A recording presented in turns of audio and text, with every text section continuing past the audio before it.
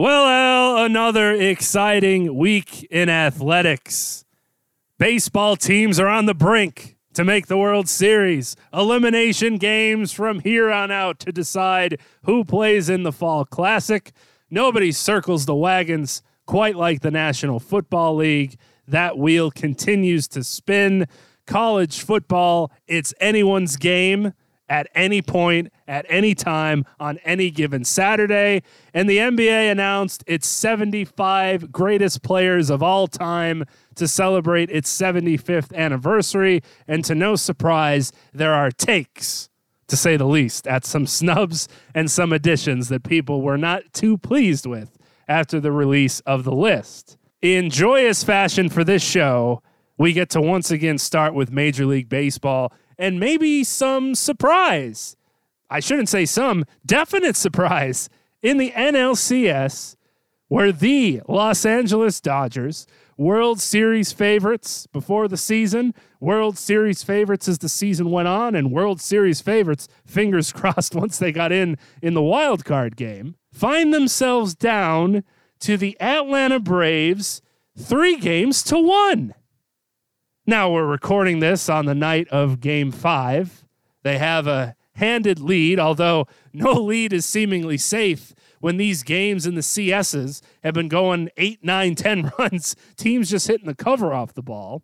But they look to cut the series to 3-2 and stay alive, which is exactly what they did last year. Down 3-1 against the same Atlanta Braves, came back, won the series, went on to win the World Series in the Astros simulated season that people don't really give them a lot of credit for, that they're trying to get redemption from. In that series, where we can start, are you surprised at what's happened? Are you surprised at these Atlanta Braves? Look at them. They're killing it. Our fans and friends, and yes, we're right where we were a year ago, with the Braves up 3-1 and seemingly in control. A couple of quick things on the Braves before we get to the Dodgers. The Braves, remember, struggled all year long with injuries. They lost their best player in the great young Acuna, and it was a division that nobody wanted. It was a division that the Mets looked like they were in control of early. The Phillies never really got their pitching going. Their bullpen was hideous from beginning to end.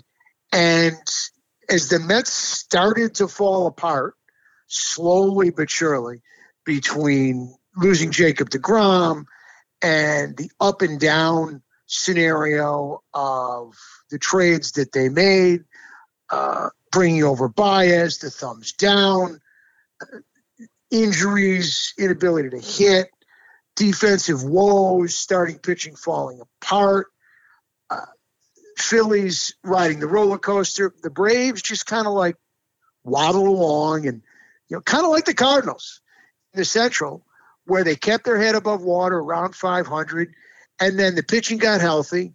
And despite the fact that they lost Acuna, at the trading deadline and just before, to their credit, they made moves. They went out and restocked their entire outfield. They brought in Soler from Kansas City. They brought in the Jock Star, Mr. Jocktober, Jock Peterson from the Cubs. They brought in Adam Duvall, who was a home run and RBI machine. And they went and got Eddie Rosario, who was hurt at the time, from Cleveland, who has just been the second coming of Randy Arozarena in the postseason. I mean, he's hitting anything that's round and white. In the postseason, this series, he's gone nuts. Again tonight, even though they're losing, hitting every ball on the screws. And their bullpen rounded into fashion. They won the NL East, not by a landslide, but comfortably, because the Phillies and the Mets literally fell by the wayside. They took on the Brewers, who just couldn't hit. The Brewers had the terrific starting pitching, but Atlanta pretty much matched their starting pitching. And the Brewers, without Yelich swinging the bat well, just don't have enough offense. And the Braves got a ton of power. They might have the best infield in all of baseball. Freddie Freeman, last year's MVP and terrific player at first. A brilliant on switch hitting second baseman in Albies. Austin Riley, who was an MVP candidate, who once they got him out of left field and back at third base where he belongs, has turned into a solid third baseman and a spectacular offensive player. And, the steady Dansby Swanson at short. They came close to becoming the first team to have an entire infield hit 30-plus home runs. They didn't quite make it, but they came close. I believe they became the second team, which we talked about, to have their infield with 25-plus home runs each. They did do that, and they're spectacular defensively. The outfield is not spectacular defensively, but they're all hitting the hell out of the ball. So we've talked about this in the past. It's not the best team, but the team that's playing the best, and they're playing terrific right now.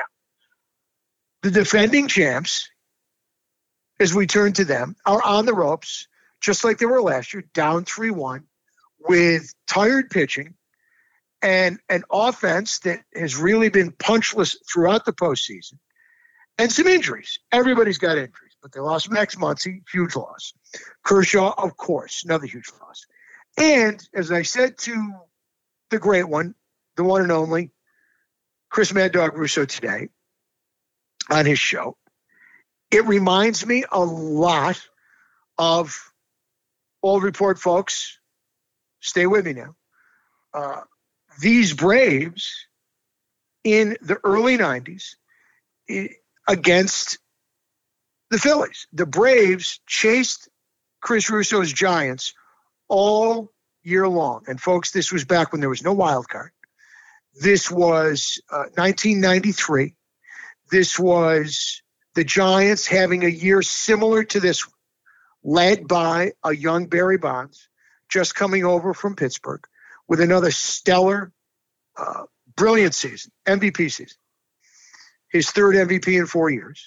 Won it in 91, 92, actually 90, 91, and 93. And the Braves chased the Giants back when they were both in the NL West, and there was no Central, just the West and the East, all year long. And all year long, the Giants were in first place.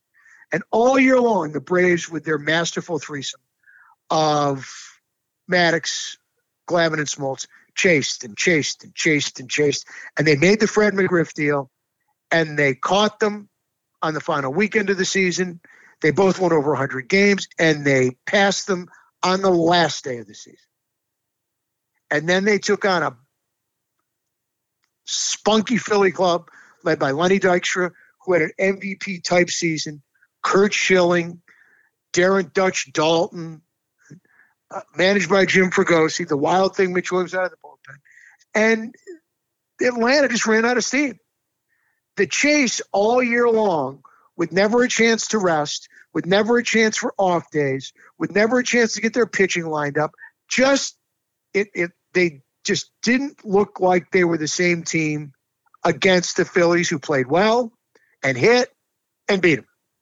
And then the Phillies went on to lose to the Blue Jays, who won their second consecutive World Series in 1993. And then in 1994, we had the cancellation and no World Series. That's what this Dodger team reminds me of.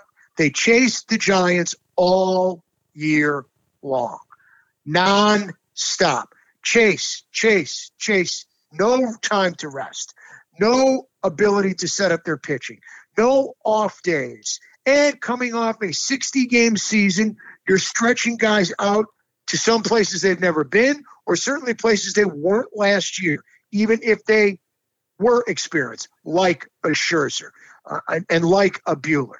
And lo and behold, Kershaw goes down. Obviously, the issues with Trevor Bauer and his suspension. And the Dodgers pitching all of a sudden is running a little short, and they can't rest anybody because they're constantly chasing the Giants.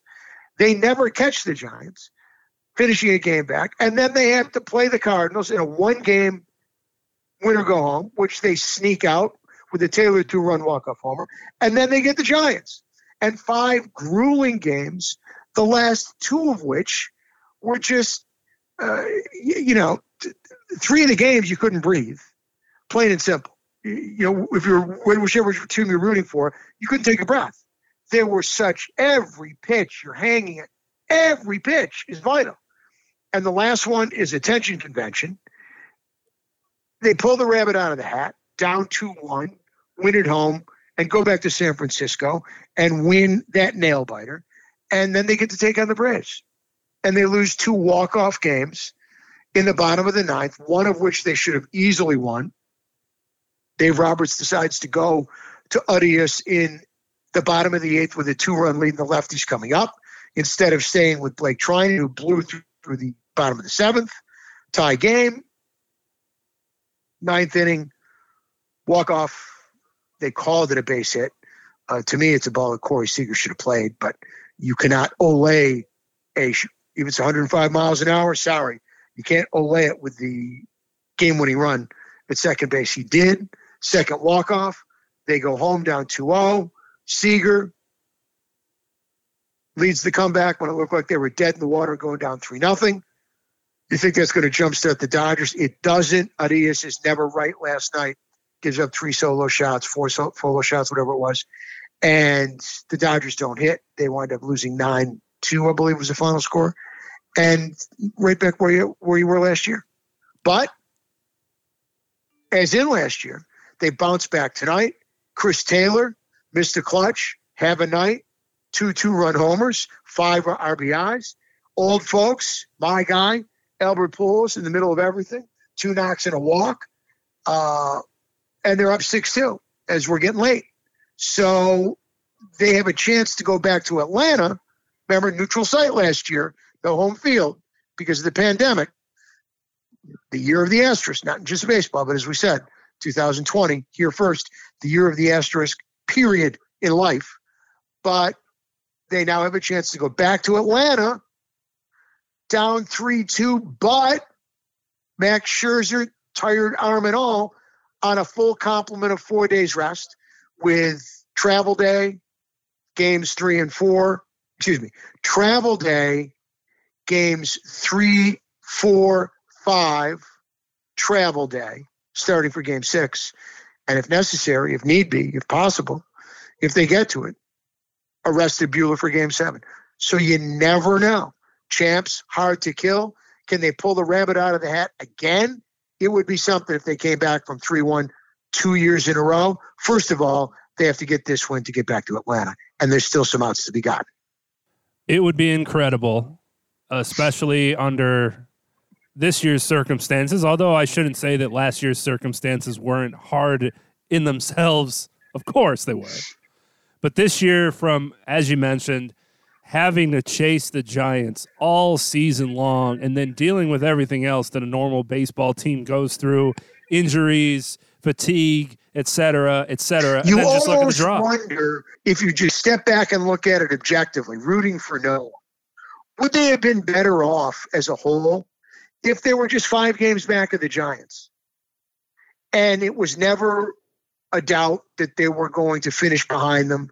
And do they give more rest to their starters? Do they shorten their outings? Do they save a little bit of their bullpen and not throw their best guys night after night after night after night and say, we're going to finish, we're going to have home field in the wild card game. So when we get there, but we're going to get there rested, ready, and raring to go. You almost wonder if they would have been better off in that scenario than the way it played out. It's crazy. That's how the second guessing of sports goes, where they're in the chase, and then in the back of your mind, you're thinking, if they work this hard and then don't get it, was it worth it? Or will it be worth it? Because it's still a grind in the postseason, and it's certainly a grind this series. Now I don't want to say lucked out, but they had to only play 4 games getting here, right? And then this is obviously a lot tougher against the Braves when these are the games that the Braves absolutely needed to get to this point. Those 1-run games, those late clutch hits, the bounces going their way for most of this series until game 3, when it finally goes LA's way, a huge 3-run homer, a walk-off to win it, and then everybody thinks that's it for Atlanta. They're done. The series is completely flipped now. That's the momentum the Dodgers needed to take this and run away with it. Death to the Braves. And then they come back the next night in the next game and win 9-2. Right. Just blow their ass out. Everybody always says, talks, writes, etc., Dave Roberts isn't making those decisions. They're coming from upstairs. And he'll let us know in his press conferences ever so slightly. I only have one vote, wink, wink. Is that Dave Roberts' decision to go to Urias in the bottom of the 8th inning, or does it come from upstairs? Because, and when he did it, I thought it was the right decision because he's got the experience coming out of the pen. He's been terrific out of the pen. He was rested, and it was the top of the order. It was the lefties. So I texted my buddy. I said, he's got to set up. I like the move. I think it's the right move, even if it backfires. And 15 minutes later, I texted him, and it did. Rosario pokes the line drive for a base hit. He gets Freeman, and then, a soft base hit, not a rocket, but a soft base hit by Albies, and some incredibly aggressive base running, risky base running by Rosario and Ron Washington, all of which worked out. And then obviously, the rocket by Riley, and you got a tie game. You've got the scenario where you just wonder now, is there enough juice left in the Dodgers tank from a pitching standpoint? Because Urias was clearly compromised from that 8th inning. He did not look as sharp as he normally does in his start, hung some breaking balls, but for the most part, it was the fastball that hurt him. That's what they took out of the yard. I think the first 3 home runs were all on fastballs. So what's he going to be available for? I would think relief for Scherzer in the next game if need be. But the old saying, they'll have a travel day tomorrow, so everybody will get an extra day of rest and all hands on deck. But you wonder what Scherzer has got in him when he says, when you hear Max Scherzer say, I had a tired arm. And when he came out of the game, I was shocked. And then he said afterwards in the post game, he told Roberts, I'm done. Right. He told Roberts when he was going off for the field, you may have to come get me. And for him to say that, he's tired. He's not coming out of games ever. Absolutely. And when he says, you may have to come get me, and then he says that the kid reliever was the better choice. He was going to be more effective for me. He was the right guy to go because he's going to be better in that spot than me. How often do you hear a guy like Max Scherzer, who's going to be a Hall of Famer, say something like that? The kid's going to be more effective than me because I'm gassed. So, and remember they brought him out for the close against the Giants. So he was compromised. And I was curious as to why, when they were both, when Buehler would have been on full rest, why they didn't throw Buehler in game 2. Was it because they wanted to get him at home and give Scherzer the extra rest because he had just closed? But they decided to go with Max, and obviously, his arm, he ran out of gas, plain and simple. And, then the next night, surprisingly, Buehler, I should say, 2 nights later, back at home, Buehler just wasn't very good. But they pulled the rabbit out of the hat in that game, obviously with the 3-run homer by Bellinger. And look, they get it back to Atlanta with Scherzer on the mound. You never know. We thought, switching to the American League, the Red Sox looked like they were ready to take a hand ride home. Blitzing the Astros in 2 straight games 2 and 3, 2 in Houston and 3 in Boston, behind Kike Hernandez and company. And they've got a 1-run lead, low-scoring game, top of the 8th. Altuve ties it with a bomb. Everybody's favorite manager, the cheater, changed man, great to be back. I'm sorry, I'm not going to my number 1 starter in the top of the 9th inning in a tie game. I am not doing it. He goes to Eovaldi. All right. Bad call, obviously, on what would have been a 3rd strike, a 3rd out. Base hit. They fall behind. Rest of the inning is a nightmare. And blown out yesterday. Now they're going back to Houston, not up 3-2, down 3-2, and in huge trouble. So the tables can turn incredibly quickly. And nothing is more an example of it than the Boston-Houston series, where we just thought the Astros were gasping for breath, down 2-1 with not a pitcher to be seen who could hold the fort. A starter couldn't get out of the third inning, and a bullpen that was just on fumes. And lo and behold, they get a big-time start, shut down the Red Sox pretty much in Game 4, and come up big with the home run from Altuve and a big top of the ninth, blow them out of the building last night, and they're out of Fenway last night. They're going home up 3-2 in the captaincy. It's so hard to get a feel for series like this when you have two teams that could hit the cover off the ball on any given night and two teams that could just as quickly go into a slump and not do anything from behind the plate. And that's exactly what happened after Game 1. Game 1, 5-4, thrilling. Here we go. It's going to be one of these back and forth type series. And as you said, Boston just outslugs Houston like this is their job. And you think this series is over. There's not a chance in hell. Oh, wait a minute. Let's score 9 runs twice in Fenway and then go back to Houston for Game 6. So, like, who do you bet on? Who do you pick? Who do you think's going to get the win here? Because it's just a matter of, all right, whose bats are incredibly red hot for that specific night. And each team is capable. For the Red Sox having to do it 2 games, and for the Astros just having to do it 1 more, either team could win 10-1 in Game 6. You wouldn't be surprised either way. Wouldn't shock you. It's like, well, one just happened to do it before the other. So I don't know if it's going to be another slugfest game for Game 6 where the Red Sox bats come back alive, force a Game 7, and then God only knows what'll happen. That'd be thrilling to see. But it's so hard to judge these series when you get 2 offenses that could just completely take the defense and the other team out of the game in an inning, in 1 pitch.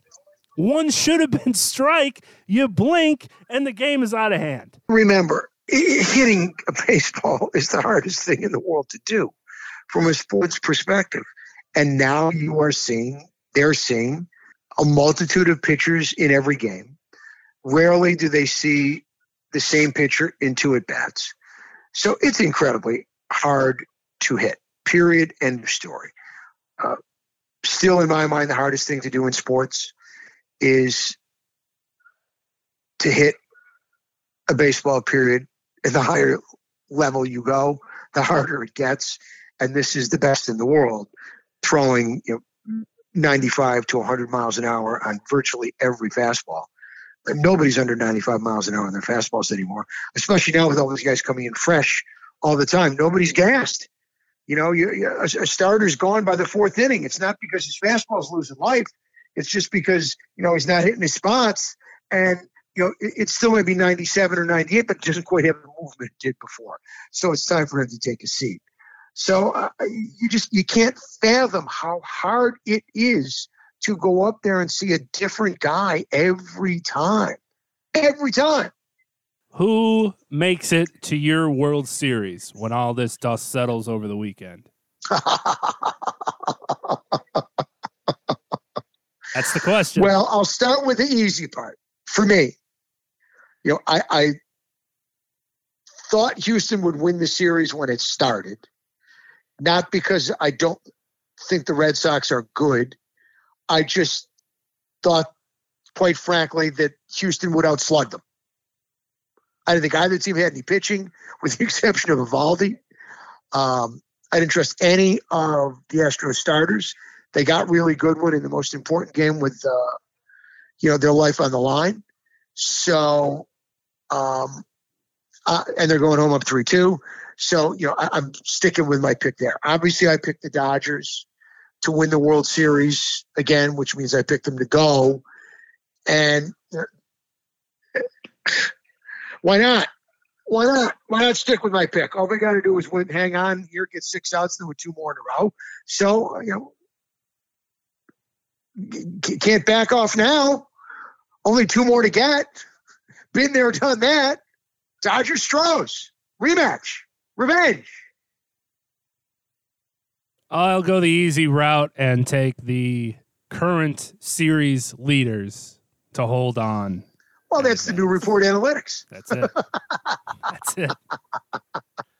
Speaking of analytics, over in the East, the New York Yankees made a ton of moves this past week, Al. A lot of firings, a lot of let-goings, but not Aaron Boone. No. The third base coach, the hitting coach, the pitching coach, the first base coach, gone. See you later. They do exactly the opposite of the Cardinals. They fire everybody and extend their manager. The Cardinals keep everybody and fire their manager. How about it? Who will fare better? 3 more years of Aaron Boone. Sweet mother of mercy. And, of course, Cashman had nothing but nice things to say, of course. Because if he stays around, you're probably staying around. God help us and save us. To the National Football League. We're not going to talk about the Thursday night game. I can tell you that right now before any more sentences come out of my mouth. Even as a Denver Broncos fan, one of the worst football games you could ever want or hope to enjoy. Just dismal offense, painful defense against Case Keenum and scrubs from the XFL running around the football field, and they have no answers for it. So we're going to skip right over that and just focus on what's happening across the rest of the league. Not much changed this past week. There were only a handful of close games because they happened to go to overtime. Dallas found themselves in overtime against New England, held on to win that.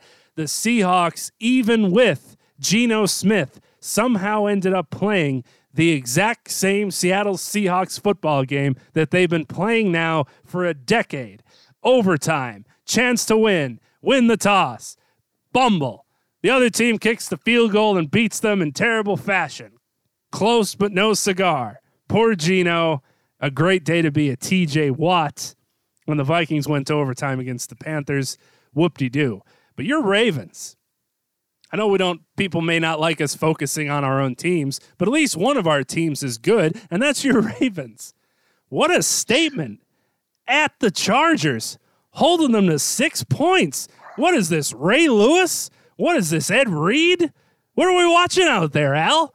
34-6. The beat 'em down express was out in full force against the Los Angeles Chargers. I thought it might be somewhat of a shootout. Somebody's going to really have to step up on the offensive side, keep up with either Lamar Jackson / Justin Herbert. Oh, no. It was a one-sided beat 'em down by your high-flying, no problem, Baltimore Ravens. That's quite a win. I think that was one of the best wins of the week, no question. Well, I texted Nick Wright that afternoon, and he had picked, first of all, he had said that the Chargers were the best team in the AFC going into the weekend, and he had picked the Chargers in an upset. And I said, boy, you're really going out on a limb. You're calling the best team in the AFC, and you're calling the win an upset because it's in Baltimore. So I texted him at 3:40 in the midst of the closing moments, I shouldn't say the midst, in the closing moments of the beatdown. And I said to him, what I expect to hear tomorrow, since I haven't gotten a mention recently on FTF, is that my good buddy Al from White Plains texted me at 3:40 p.m. yesterday to tell me that this is the, quote, single best performance to date by any team in the National Football League in this young season, quote, close quote. And, of course, he didn't mention it. They spent the entire first hour of the show talking about, which I texted him during the show, Cowgirls Patriots. Who cares? Okay? The Cowboys managed to come back and win a game against the hideous Patriots. Who cares? Right? While the Ravens are demolishing limb from limb the Go-Go Chargers with a brilliant performance of dominant, old-fashioned Raven football. This was not the Lamar we've seen in prior weeks. It was a little dink and dunk. He wasn't that efficient. 2 interceptions. One was off of Rashad Bateman's hands. Should have been caught, so not his fault. It wasn't Superman running wild. It was what the Ravens did before the prior week when the record rushing streak came to an end. They battered the Chargers with close to 200 yards on the ground. They shut the Chargers down completely on defense. They gave the kid no time to throw. The Chargers couldn't run the ball. And as I said to Nick and the Mad Dog and others, during the week leading up to that, the village idiot himself, the town clown, right? The one and only Mr. Bandwagon, Mike Greenberg, had said during the week, if you're going to start, if you're going to pick one player in the National Football League right now, wouldn't you have to pick the San Diego quarterback? I mean, he just might be the best player in the National Football League. Can you finish a cup of coffee? Not have one. Can you start and finish a cup of coffee in your career before Mike Greenberg calls you the best there is? He is a fucking babbling buffoon. The guy gets paid a fortune, and he's just an absolute bandwagon climber. Anytime anybody is any good, he's instantly the best. The kid is a really terrific looking player. I loved him out of Oregon. A lot of the people didn't. So two of this, two of that. I liked the kid. I thought Herbert had a chance to look. Some people thought he was a little underachieving in Oregon. I like the size. I like the athleticism. I like the arm strength. I like the way he stands tall in the pocket. I like everything about it. Do I think he could have been better at Oregon? Yeah, I do. I think he could have been better. And I think he's got a chance to be a terrific NFL quarterback. But do I for a second think that Justin Herbert's the best quarterback in the National Football League? No. 5 games do not a great quarterback make. Not even a third of a season doesn't make you the best player in the NFL. You could be the hottest. It doesn't make you the best. But Greedy, as soon as anybody's any good, could you think of it? He's got to be the best player in the league right now. No, Mike, no. Aaron Rodgers ring a bell? Patrick Mahomes, Lamar Jackson, just to name a few on the quarterback front. Just to name a few. Just a couple. Right? But, he goes into Baltimore and gets a good old-fashioned ass whipping from Wink Martindale's defense that he said showed him things that we hadn't seen on film. So whatever they looked at on film, Wink gave him a totally different look than they had seen all year long. And this one was over. And, the flyboy coach, going for 4th and 1 at his own 19. Come on, son. You're not playing high school football. 4th and 1 from your own 19 when you're down by 3 touchdowns. Punt the ball. I don't care what the analytics say. Be a professional, not a bush leaguer. So enough with the flyboy coach, too. Another guy we're going to anoint as the boy genius, with the analytics and the slide rule. It's to go for every 4th down. I like going for a 4th down, but there's a time and a place for everything. 4th and 1 at my own 19, down 3 touchdowns is not the time and not the place. And he got his head handed to him by John Harbaugh and company. So back to the drawing board for the boy genius and back to the drawing board for a terrific young quarterback who is by no means the best quarterback in the National Football League in any way, shape, or form yet, regardless of what the banana head Mike Greenberg may try and do. It always seems like we have to pump the brakes so many times throughout a National Football League season. We're doing it now with Justin Herbert, who's a fantastic quarterback. But as you said, hold on. It's okay to hold on. And I'm not telling you the Ravens are the best team in the National Football. All I'm telling you is the performance by the Ravens on Sunday, I thought, considering the caliber of the competition, the Go-Go Chargers, everybody's favorite new flavor of the week, but a good-looking team, right? Considering the domination over a pretty darn good team, I thought it was the best single-week performance we've seen by any team in the league so far. That's all. Yeah. Not saying they're the best team. Not saying they're kings of the AFC. Not saying Lamar's the MVP. Because remember, they've been dodging bullets all year long. Except for, no disrespect, the win against your team.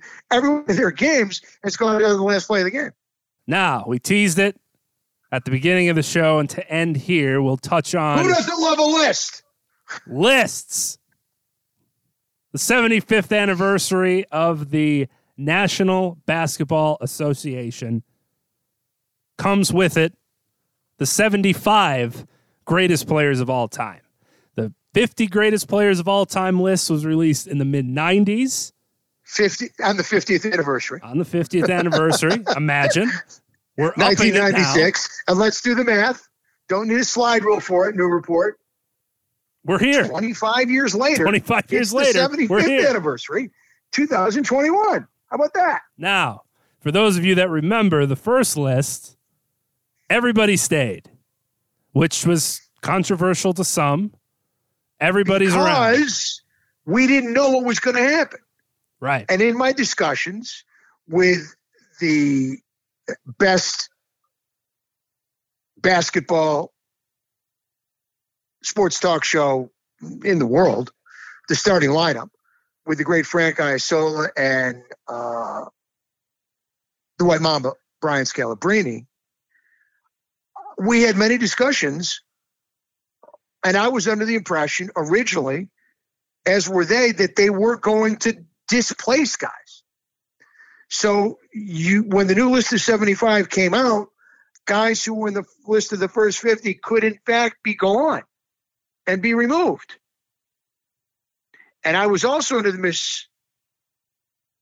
misapprehension or understanding that guys who didn't make the list the first time wouldn't be able to make the list the second time. So when I gave my original list of additions, I did not include two guys who made it because I thought it would be only eligible to new guys.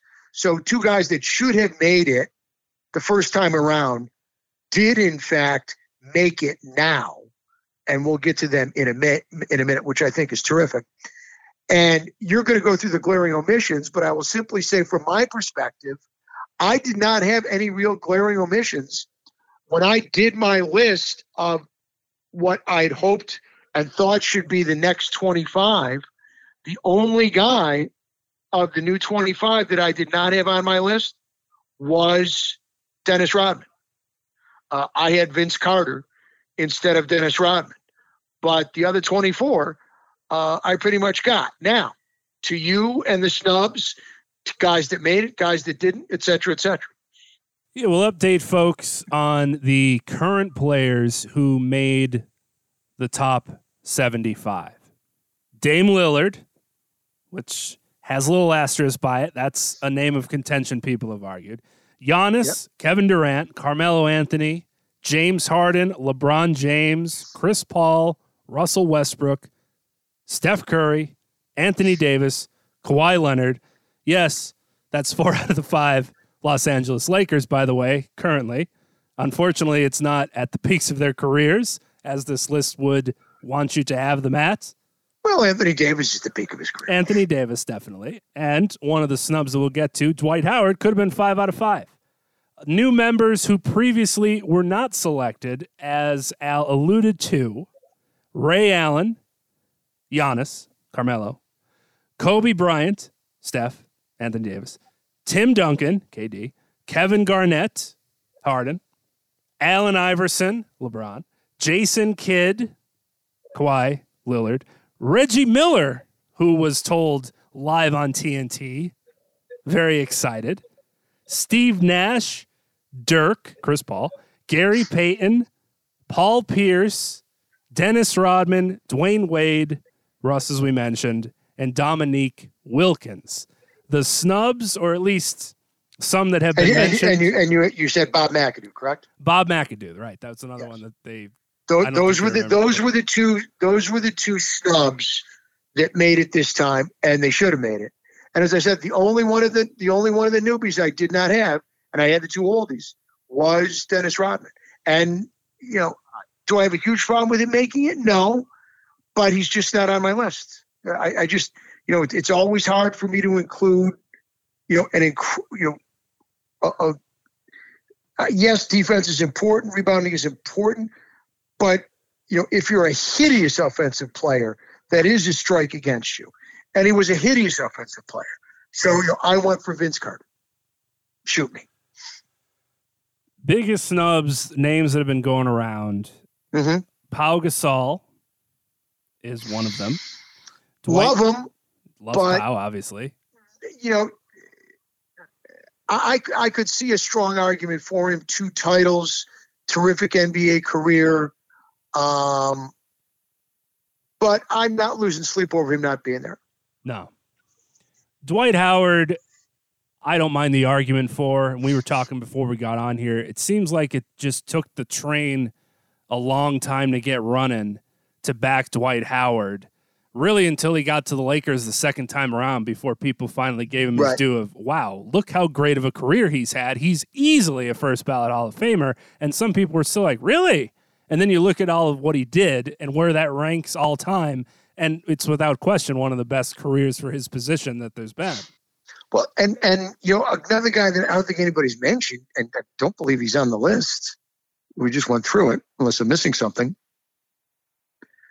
If you look at the numbers in terms of career length and all-star appearances, Chris Bosh's career is incredibly gaudy. Yeah, he was actually next on this list here. 2 NBA titles, 1 All-NBA second team, 11-time All-Star. 11. So that the thing that jumps off the page is 11-time All-Star, but All-NBA only once. Very good player. Very good player. I don't think he was a great player. We've got Tony Parker. This is where I went at it with the boys. I had Damian Lillard, and they're giving me Tony Parker and Ginobili, and who I never even considered. To me, they're not all-time players. They're really good players.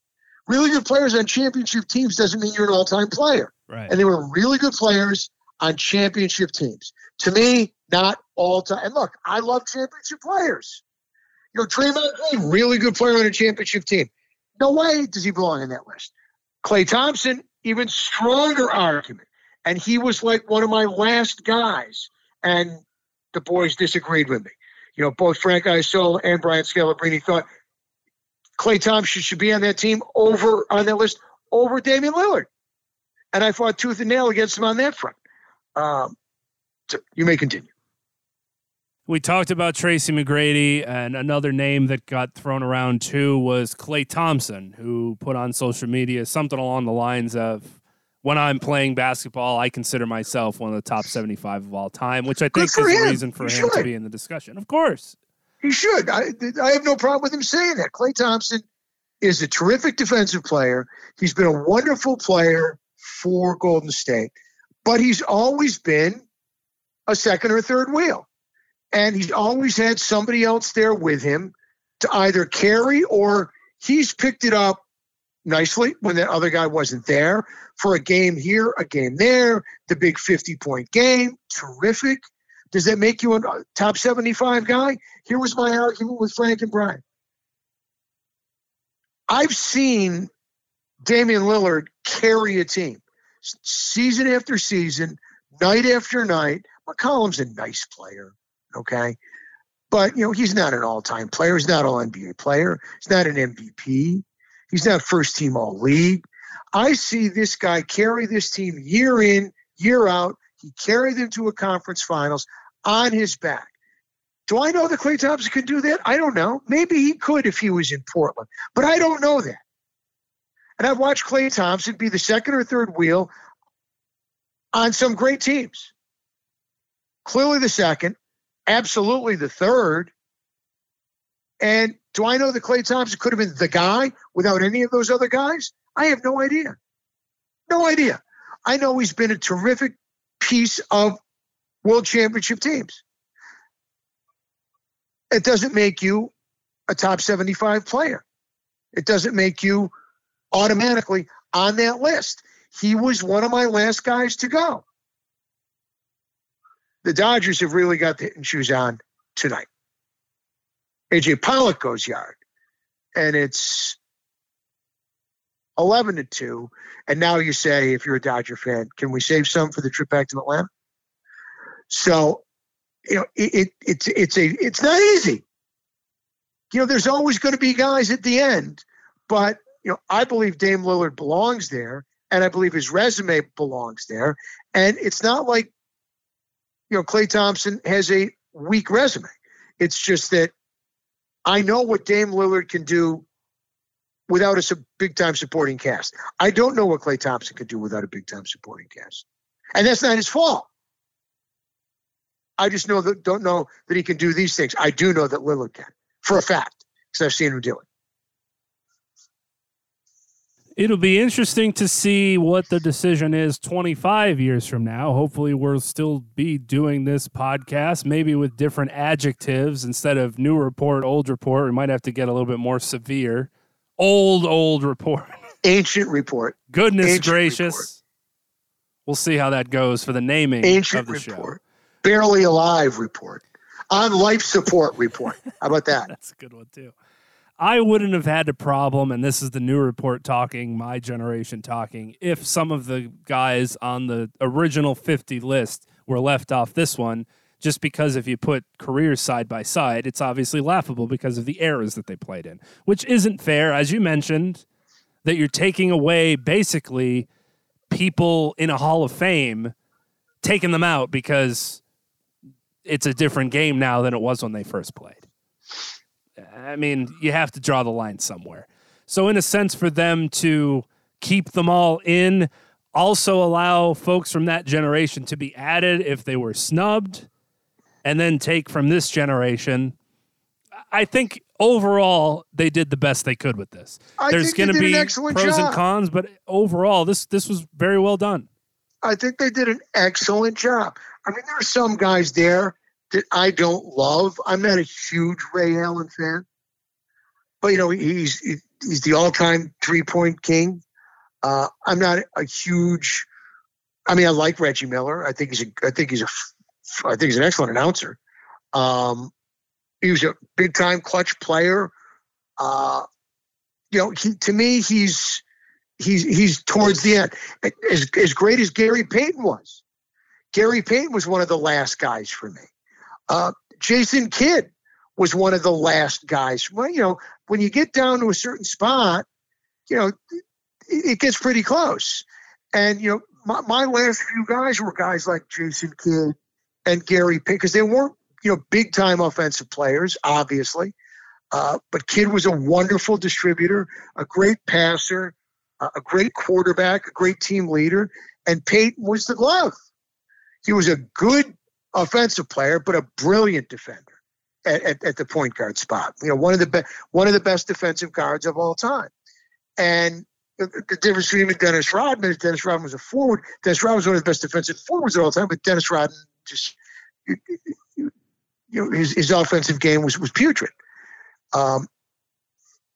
Payton was a solid offensive player. So for somebody who was a great offensive player, they're almost always going to be consideration. The two-way guys, I like to see at least some ability to score. Jason Kidd became a better three-point shooter towards this, the second half of his career. He had the great run with Dallas when they won the championship. He went to 2 finals with the Nets. He was, like I said, he and Payton were at the back end with me, but I got him in. And Ray Allen and Reggie Miller were the opposite kind of player, the 3-point shooters, but great all-time 3-point shooters. So, if your skill set puts you all-time, I guess that's a reason, in Rodman's favor, an all-time defender, an all-time rebounder, an all-time pain in the ass that you don't want to play against. So I didn't have Rodman on my list, but I don't have a problem with him making it. And unfortunately, if your favorite player of this generation didn't make the list and you're hopeful that they'll make it 25 years from now, good luck, man. Good luck, because there are some godlike players that are going to be playing in that sport in the next 25 plus years. We're already seeing it. these And we have 6'9" dudes that play both ways with no problem that could shoot it from 45 feet. And we have two of them who are incredibly gifted, who may not be playing at all this year because they just don't want to play. And you got college coaches turning down $3 million because they don't want to get the vaccine, while vaccines are coursing through their veins for measles and mumps, etc. So they were able to grow up playing grade school and high school and college athletics.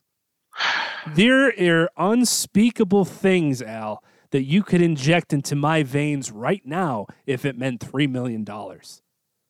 You want to go out and just grab some mud and gravel from the street and shoot that through my arm? Please. For $3 million? You know, there's that drink at the bar that everybody jokes about, everything but the kitchen sink, where they like wring the rag out at the end of the night and you take a shot at it. Put that in my arm for $3 million.